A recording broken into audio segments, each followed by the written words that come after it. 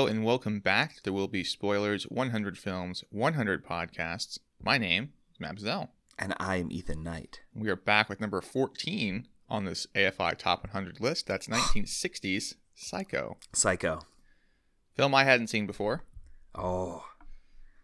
Had you? I have. Well, I have, but I hadn't. Do you see? What does that mean?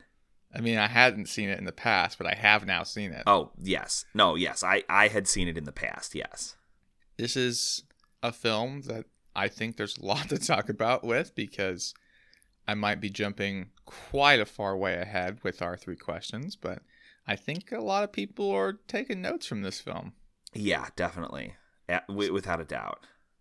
So in order to prevent myself from jumping too far ahead, why don't we have you jump into a plot synopsis? Psycho is the story of Marion Crane, a real estate secretary who's been involved with the divorced Sam Loomis. Despite their romantic involvement, Sam is reluctant to get serious as he has alimony to pay for his ex-wife, leaving him strapped for cash. Marion dreams of them running off together.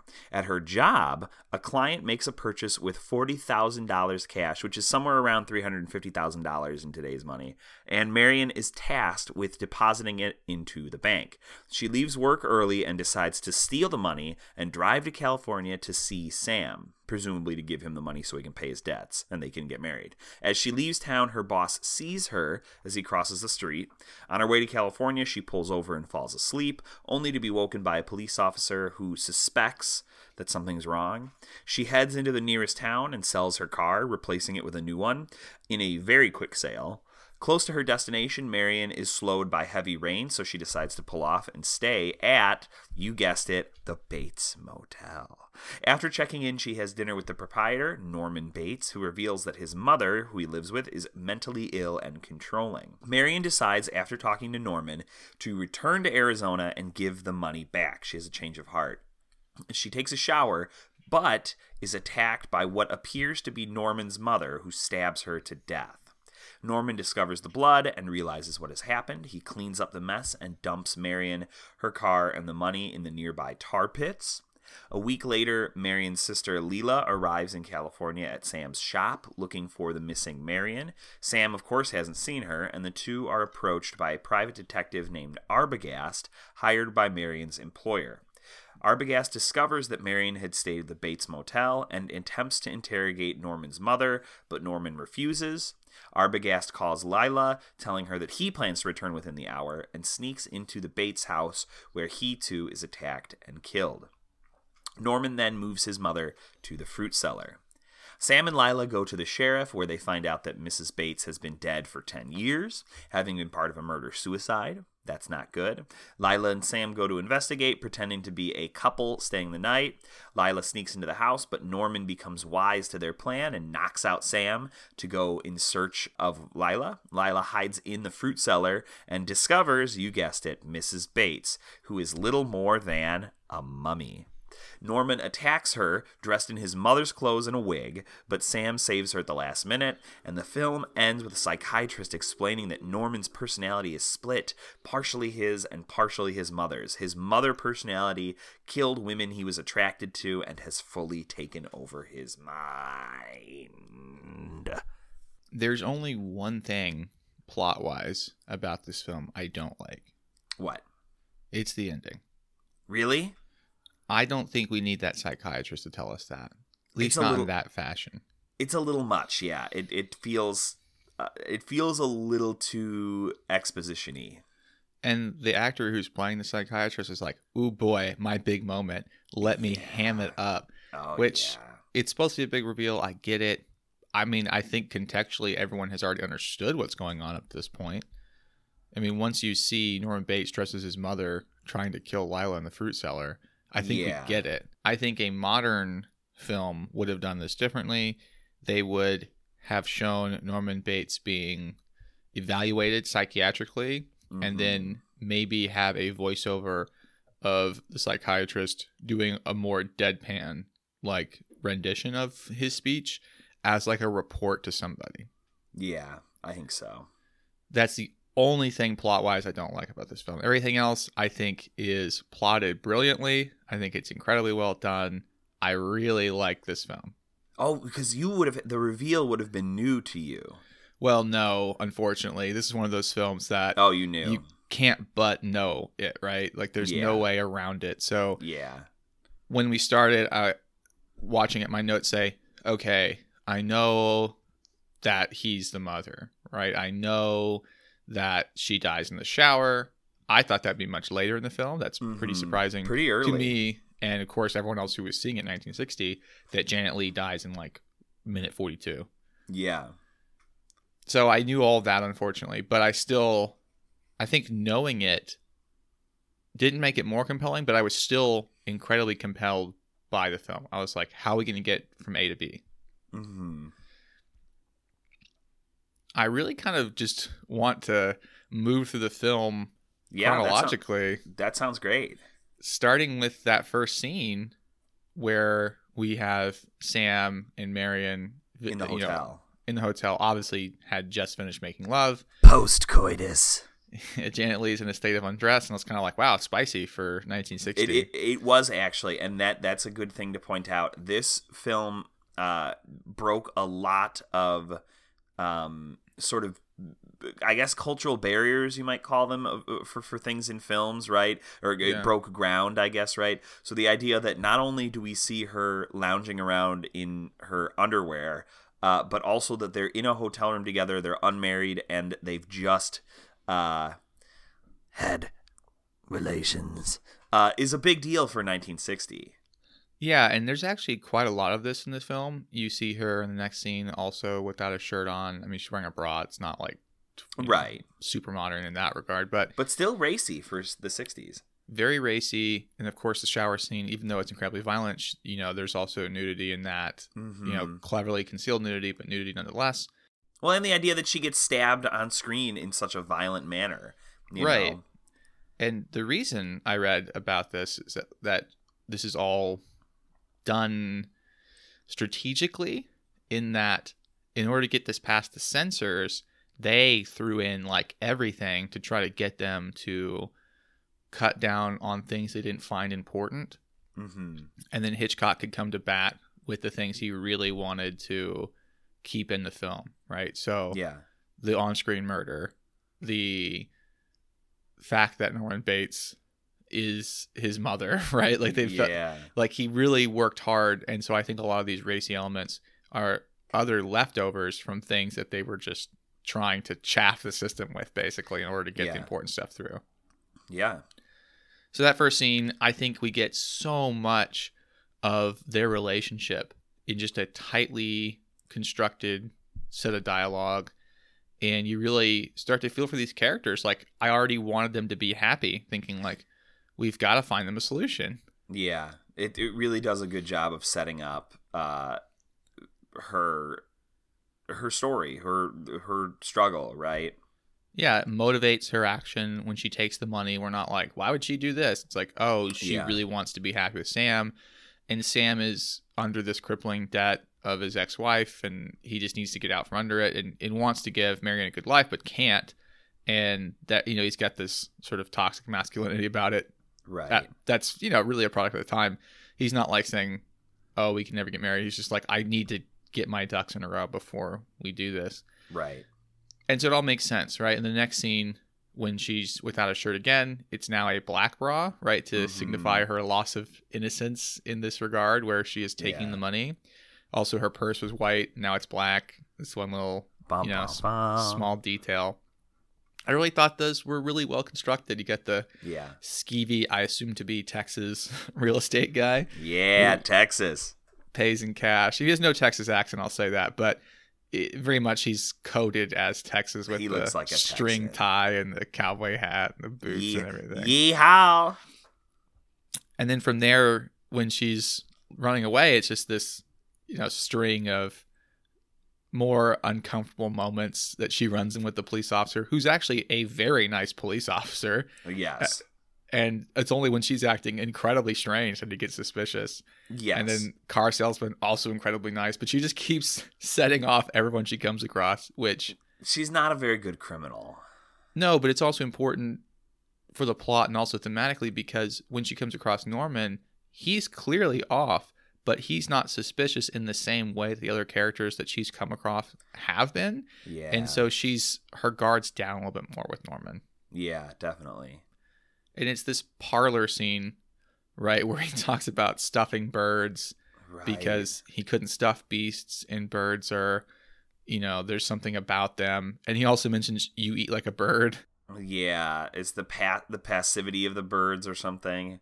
Yeah, I have a note where I'm like, hey, you eat like a bird. Also, I love to stuff birds. And you're like,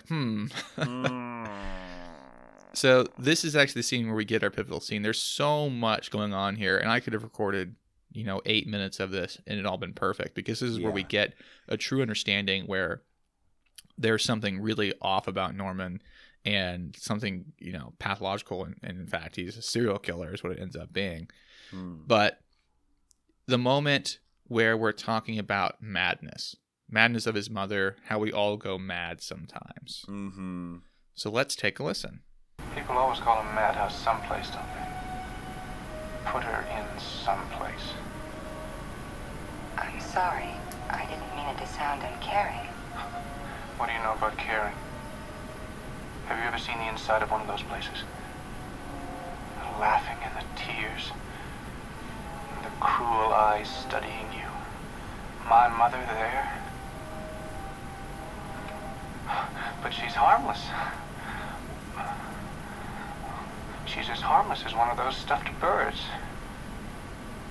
I am sorry. I only felt... It seems she's hurting you. I meant well. People always mean well. They cluck their thick tongues and shake their heads and suggest oh so very delicately.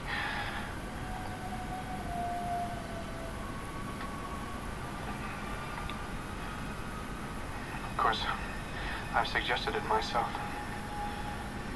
But I hate to even think about it. She needs me.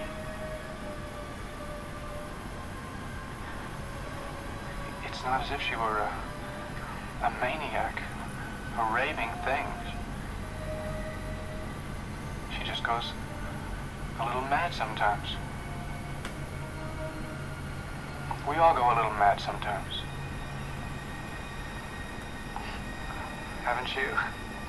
The reason I chose this one is something that will come up again in our 3 questions, but this is our villain, who we're now reasonably certain is our villain based on what he said, that is voicing a philosophy of really bad stuff, right? About we all go mad, and isn't this the way it is with everybody? But it's done in such a way that it's totally understandable. Like, we understand how this person has gotten here, if not the specifics, the generalities. It's somewhat reasonable, right? Yeah, somewhat reasonable. I think it's a really good way to put it. And it's done in a dramatic fashion. It's not as if Norman is quietly doing. We have close-ups on his face. We have Marion reacting. This is staged in a way that is very dramatic. I think we see this a lot in other films with very little success. So I want to keep our eyes on this one as we go. But I think in this one, it's very effective because it's not as overstated as it could be. Why don't we move on to the shower scene? Yeah, sure. So also the first scene in American cinema where you see a toilet flush. Yep, I was going to bring that up. The fact that they have a toilet and it flushes. Before I even saw the note about that, I was like, well, I don't think I've ever seen a toilet flush before on a movie. Yeah. And it's the first time. And the writer was like, I want to show this. I want it to be real and grounded. And it's like, Hitchcock, that is, said, make it so. Like, write it in. So. Do it. And they did. And then we have the infamous shower scene where Janet Leigh is murdered. Of course, we know later by Norman Bates, not his mother. But this is a scene that is just crystallized in American film mentality. Yes, it is. And what's perhaps most tragic about it is that in the pivotal scene, right, that you've chosen, I mean, that really is the scene in which she decides to go back. She realizes she's made a mistake. There's no way it can end well for her going forward. So she takes this sort of baptismal shower, right, to like wash herself of these deeds, and of course she doesn't get the chance to return the money. She doesn't get a chance to redeem herself. Right. It's classic structure, right? At the point of someone's mental salvation, they are physically not safe. They're, in this case, killed. This scene took Janet Leigh a whole week to film. Yeah. And it was very complex, and it's like, what, a minute on screen? Minute and a half? And it's got something, I read somewhere, it has something like 78 cuts. Like, yeah, quite a few. There are that many. I mean, it's a very complex scene, and there was all the weird sort of film wizardry that they had to do to, one, not show her totally naked, but two, also, get her to be able to shower without hitting the camera and without hitting her face so she could act. And there's a lot of moving parts going on. She's got a body double during this as well. Yes. It's like some Playboy Playmate. And the only reason that's significant is that she's on the cover around the same time in a shower, evidently. Oh. So a bit of a nod. But so they're using two actresses for this, or using a model and an actress for this. They've got to cut away from overt nudity, right? I mean, these actresses, these women are clearly, naked at points, but they're not going to show anything. So they've got to get around the obscenity clauses of censorship. And they also have to do knife and stabbing and cutting away from a knife that's not going to actually enter one of these women's bodies. And they've got the shower, who I think when they're looking up at it with the camera is like actually 6 feet big, so you can fit the camera in it and not get it wet. And all these crazy things, right? But it's so iconic. The soundtrack, that part of the soundtrack that everyone remembers most is this part.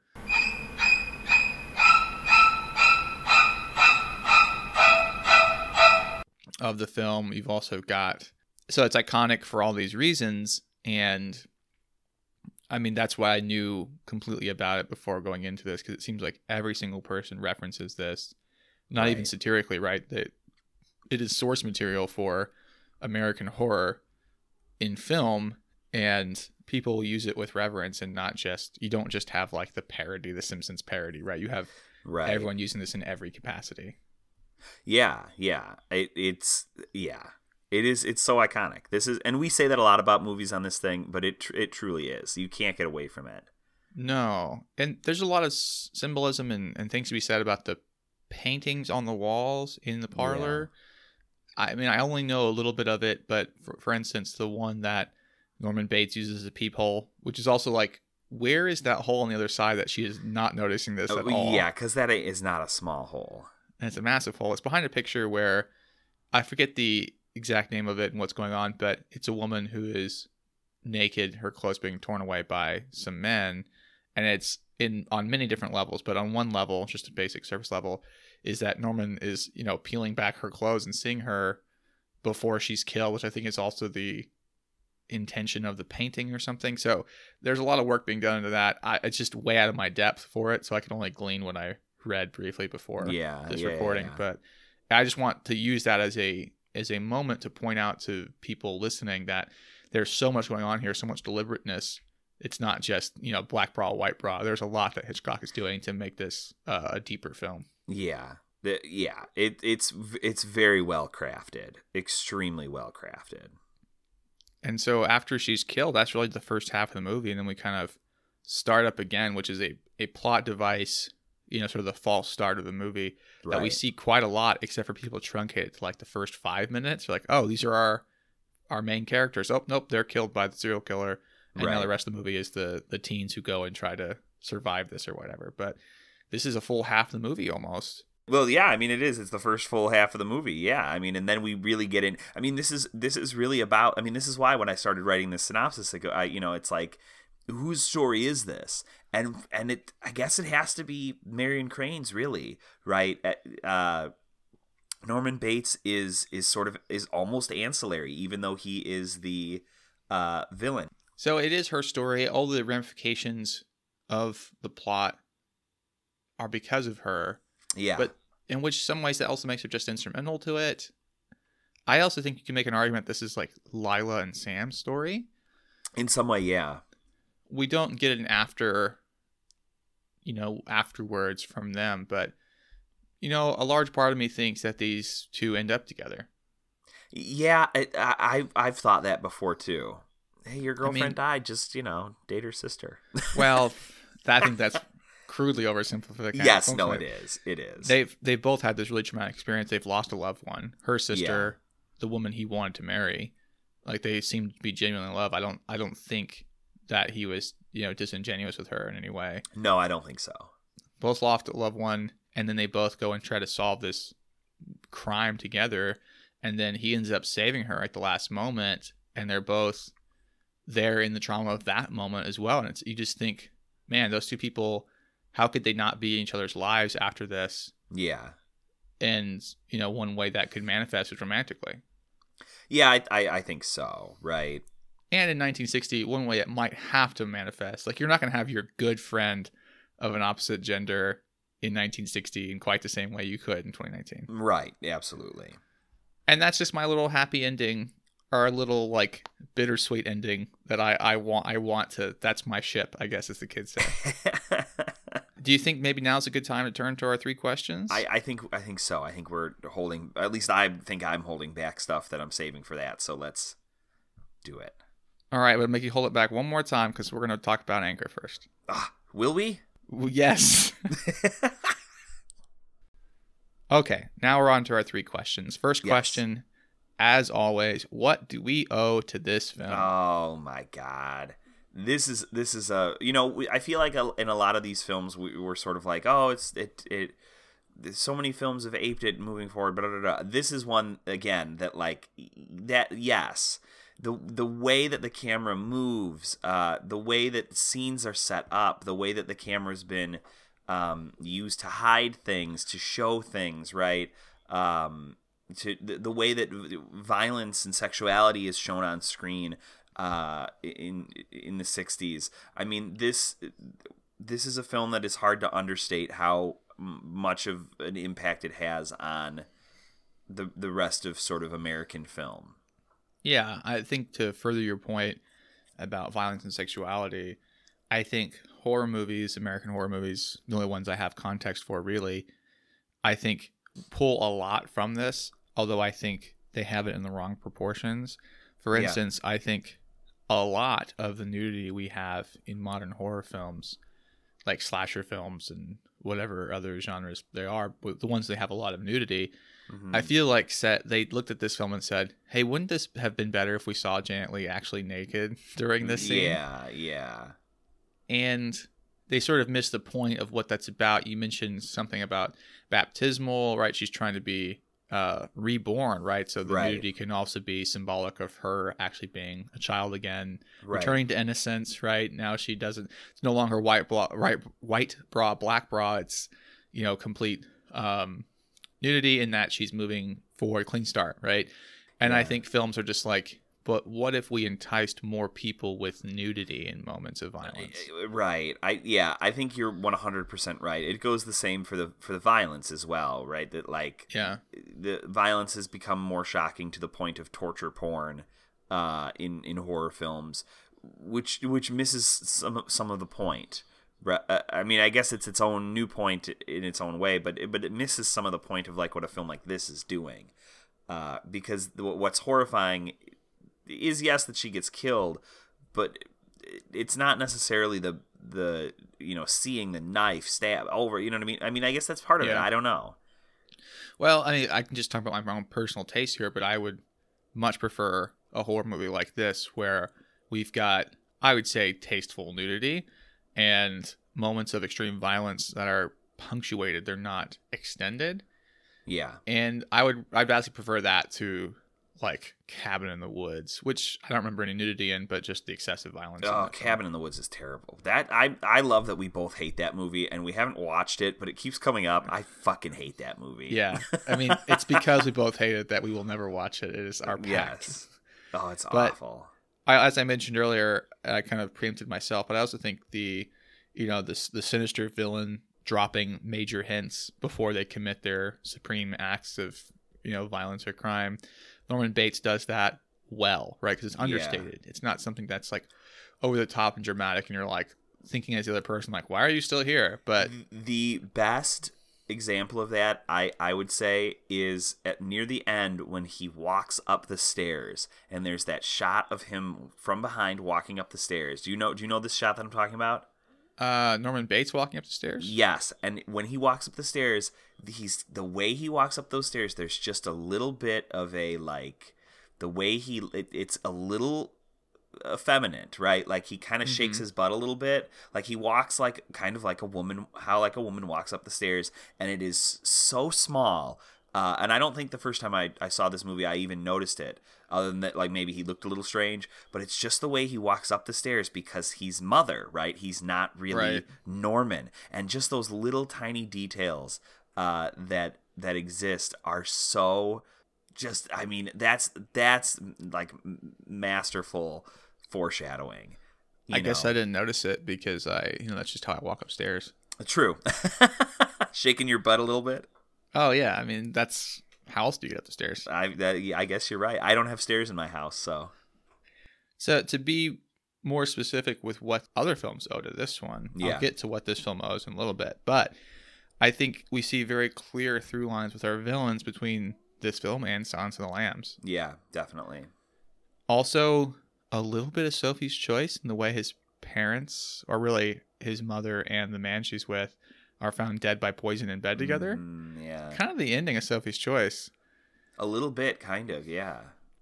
Yeah, I think yeah. the shower scene and using the shower curtain to clean up the body, a lot of Dexter vibes coming from that. Yeah, definitely. And then, as I mentioned, I think there's something this film owes to others that came before it. Not necessarily a film, but a short story that Ethan, I wonder if you can guess what I'm thinking about here. I don't know. It's a Faulkner short story. Oh, I hate Faulkner. Oh, it's A Rose for Emily. Oh, I haven't read A Rose for Emily. Okay, well, then I'll be the voice of plot here and say Rose for Emily is about this lady who is old, and the town's like, well, she has a smelly house and we need to do something about her, and she doesn't pay her taxes.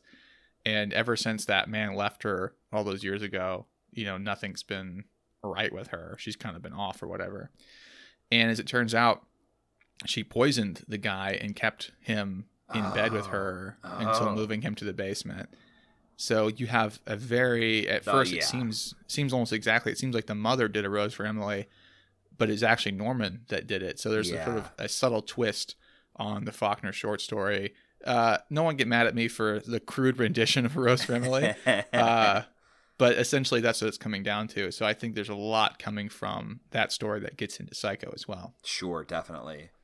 I'm with you. So let's move on to our second question. And does this film hold up? Yes, the answer is yes. It really does. I don't know that there is a way in which, I mean, I think except for that ending, you're right. The very end is a little clunky. And I think that the way perhaps that they deal with Norman as this sort of character with aberrant sexuality maybe doesn't quite hold up in the same way today. In the same way that like there were people that say Silence of the Lambs, right, is a film that it's the same conversation basically for these two films. Yes, and because what it does, right, is that it links aberrant sexuality, or I guess what they would call that in the 60s, aberrant sexuality, right? Sort of non-heteronormative sexuality to insanity and crime, which, is not good. That doesn't set a good precedent, right? Because it's very easy to be like, look, he's sexually disordered, and this is why he kills. And so people that are not straightforwardly cisgendered, heterosexual people will maybe murder your girlfriend, which is not true. Yeah, so I'm going to be the sort of devil's advocate here in that is true, that it can lead to that. But at the same time, how many cisgendered heteronormative people are murderers in other films? Right. So it's like we can't have it, both ways in that regard. So I agree with you that I think Silence of the Lambs and Psycho can give the wrong message in that way, and their terms and their science behind it very outdated. Yeah. So you get things like transvestite being misused. Right. I think in both films, actually. Yeah. Well, and I'm pretty sure that in Psycho, he calls him a transvestite, and the guy's like, not really. So he actually gets corrected in his own. So that's kind of an interesting thing. Well, that happens in Silence of the Lambs too. Remember, they're like, oh, he's a transvestite. I'm like, well, not exactly. So they're like, oh, I think it's beyond definition what Wild Bill is or does, right? Buffalo Bill. What Buffalo Bill? What did I say? Wild Bill? Wild Bill. Like the cowboy? Like Wild the Bill cowboy. Hitchcock. What state are you from, Matt? Texas. So, yeah, I mean, I think that's worth noting, but I will always caution, like, let's look at the other sample size as well. Yeah, definitely. So, to answer the question, yeah, absolutely, this film holds up. I think my rewrite, if I could rewrite Hitchcock, that's not presumptuous. I would change that ending somewhat, but that's also a modern notion that I'm having about that change.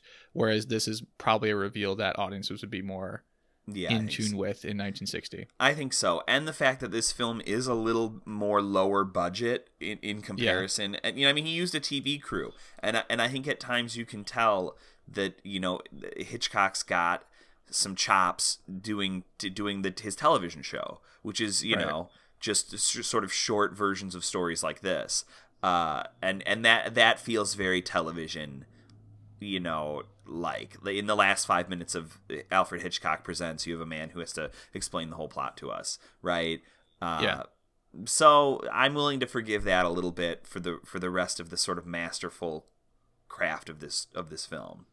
Yeah, same here. So our third and final question, do we care about this? I think so, yes. I think that this film really pushed the boundaries of what was allowed and possible in films. This shows us a toilet flushing and pretty straightforward sexuality, and then perhaps some, more complicated versions of sexuality. It shows us all this violence. This is a good horror film that shows us that I think this film asks us in many ways, who is the real monster here? Is Norman Bates the monster? Is he made this way? That's the question with Marion's story, right? Marion starts out in a different world. She's the villain, right? She steals all this money, but she does it for these important reasons, and has a change of heart, right? So I think, like any good horror movie, this film asks us to figure out who the monster is. And sometimes the monster is not who you think it's going to be. And I think for my part, this is probably one of my favorite horror films. I don't want to commit myself to saying this is my favorite horror film, because I'm probably missing something. There's an exception I'm just not thinking about. But sure. It is the kind of horror film I would like, right? I mean, the only other thing it could do is just have way more atmosphere, and of course would then also have some sort of supernatural elements to it. But right. I think this kind of fits the bill of what I look for in a horror film. I'm really satisfied by this movie. I wish more horror films were like this today than the way they are currently. Yeah. And I think you have to care about it from a historical standpoint and from a standpoint of what it changed and what it brought to the table in American film. Yep. But ultimately, on a personal level, I absolutely adore this film. It's just a good movie. I mean, it does just about everything it's trying to do. Absolutely. So I think that's a good place to wrap up. But next time, we will be back on the AFI with 1977's Star Wars. Star Wars?